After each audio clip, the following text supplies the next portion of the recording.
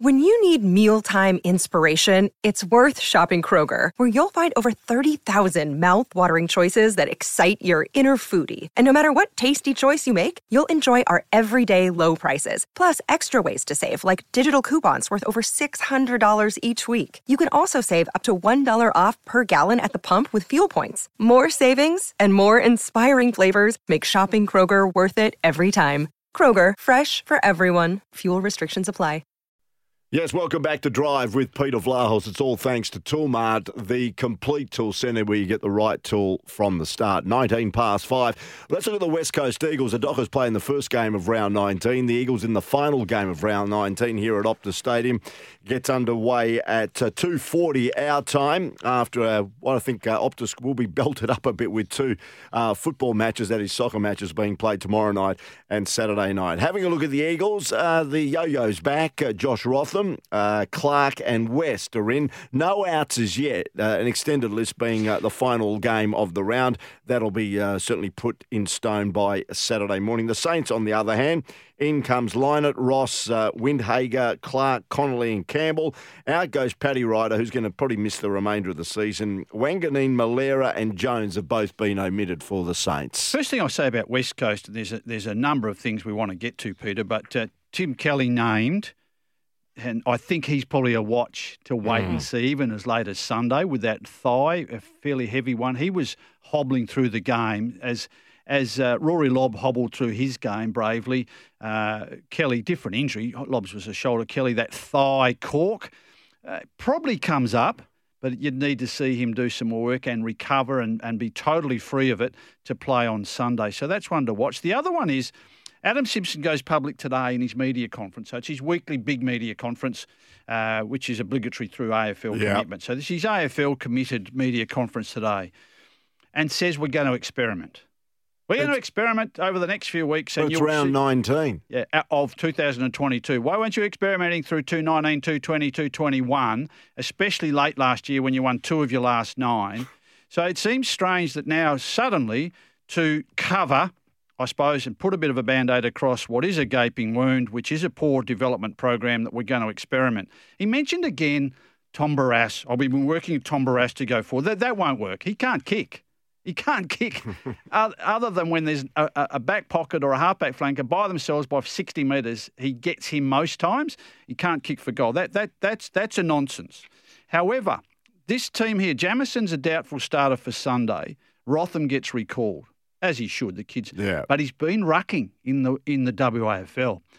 West Coast have also been talking over many weeks, even late last year, with the prospect of Jake Waterman playing a bit of a backup ruck role. So you don't have a ruck specialist as your backup to a Nick Naitanui, or in this case, it's Bailey Williams. What, similar to what Carlton have done with young Jack Silvani. Absolutely. Which is quite bizarre, really. Mind you, he does a pretty good job. Yeah, I agree. He's very good at it. He's a brave little bugger. Yeah. He's Jack Silvani. And I reckon that might be a trend going forward, actually. Other clubs will look at it and think, maybe we can improvise with one of our players to work that way. Very good call, because they're more mobile. You sort of concede you might lose the actual ruck tap, but then you rely on your ground level boys. Yeah. And if West Coast are back to their better ground level players in next season, around the centre circle for a start, you could do the Jack Silvani. And of course, remember,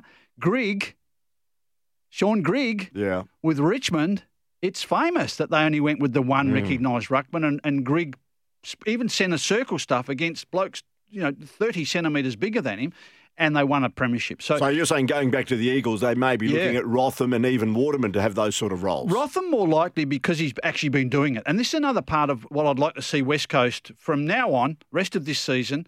Let's see some boys in the waffle actually experimenting with the prospect of other roles, so they're going to be more flexible when they play in the seniors. Or if they're needed in the seniors because you have an illness, as in COVID early this year, and a series of illnesses or injuries like they've had over last summer, just gone, and of course of this year. We've seen a repetition of injuries and illness, okay? And you can't keep making excuses about those if you haven't prepared for it.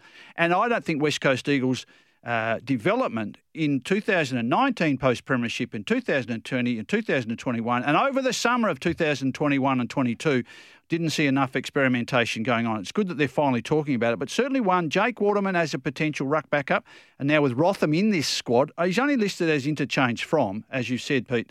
They can wait till Sunday really to finalise that, but we'll see some names tomorrow. I reckon Rotham will be in the final group as a bench sitter, and maybe no Jamison. So Witherden will hold his spot.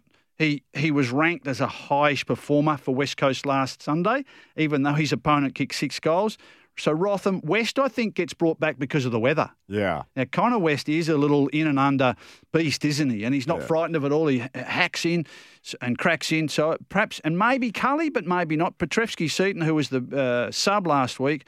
So Witherden, Rotham, West, Cully and Petrevski season, one of them perhaps with the sub vest for this Sunday. Rotham and Jake Waterman, keep an eye there for maybe the first step in experimentation of trying to get a bit of ruck mobility in preparation for what they might have to do next season. Yeah. There's no guarantee Nick Naitanui comes back. Exactly. And let's go to Adam Simpson. News delivered the news many, many weeks ago that he's contracted until 2025. And we've done a bit more homework, well, you have, in relation to why that has happened.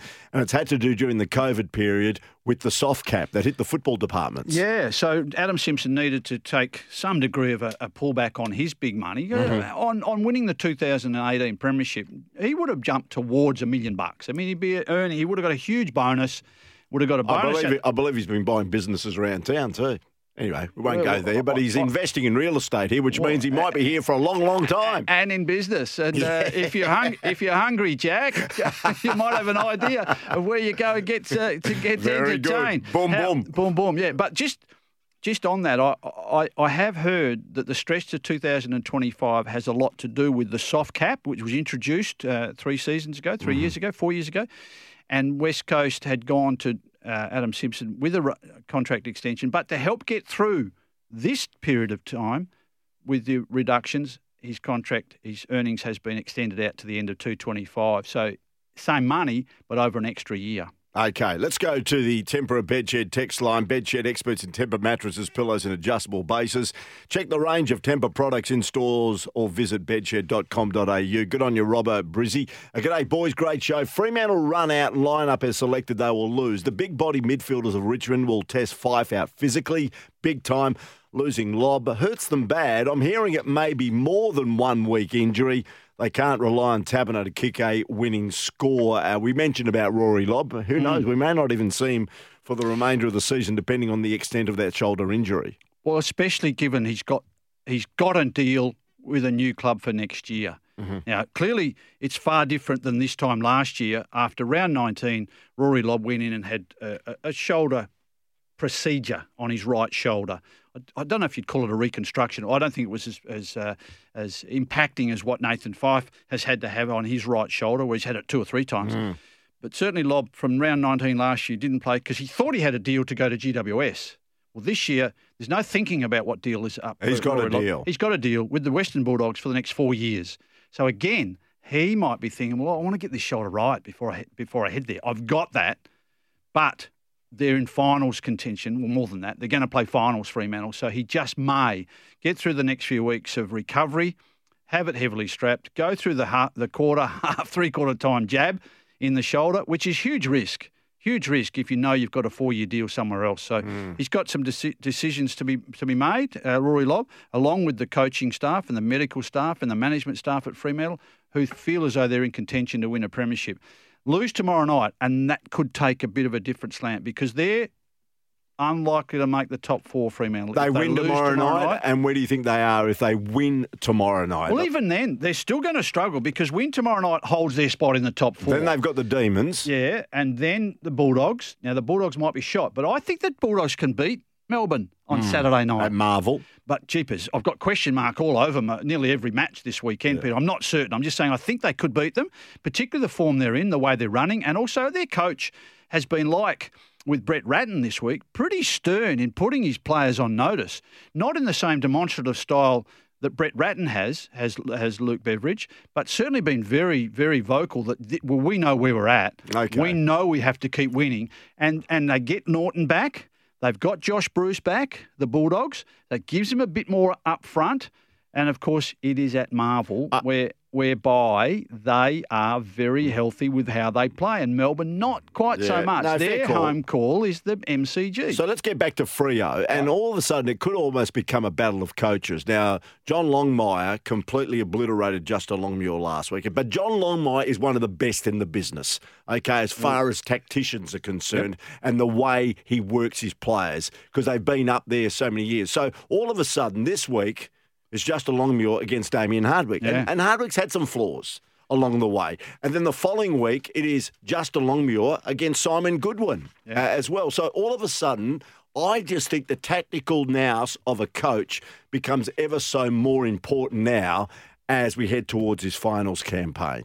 When you look at also in sport, and I think this happens at all levels, Peter, when you have a series of fortune, it can run out.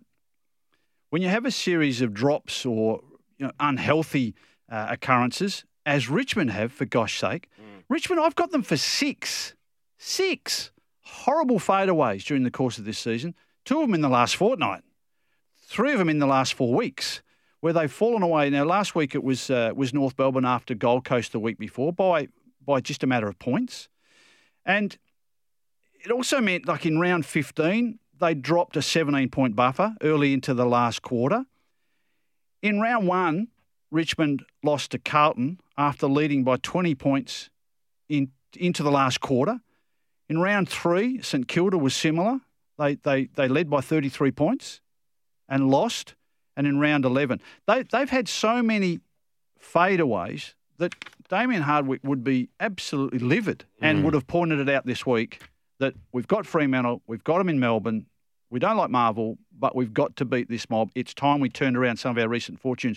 And last week, you can't expect they're going to kick 1-9 from set shots inside the 25-metre range. Yeah. This week. We're going to take a break, come back with a couple of the other issues as well, and also some of the other ins and outs regarding all the other teams round 19, particularly those sides that are vying for a spot inside the 8 or already inside the 8 and jockeying for a higher position. Don't go away. This is Drive with Peter Vlahos, all thanks to Toolmart, the complete tool centre.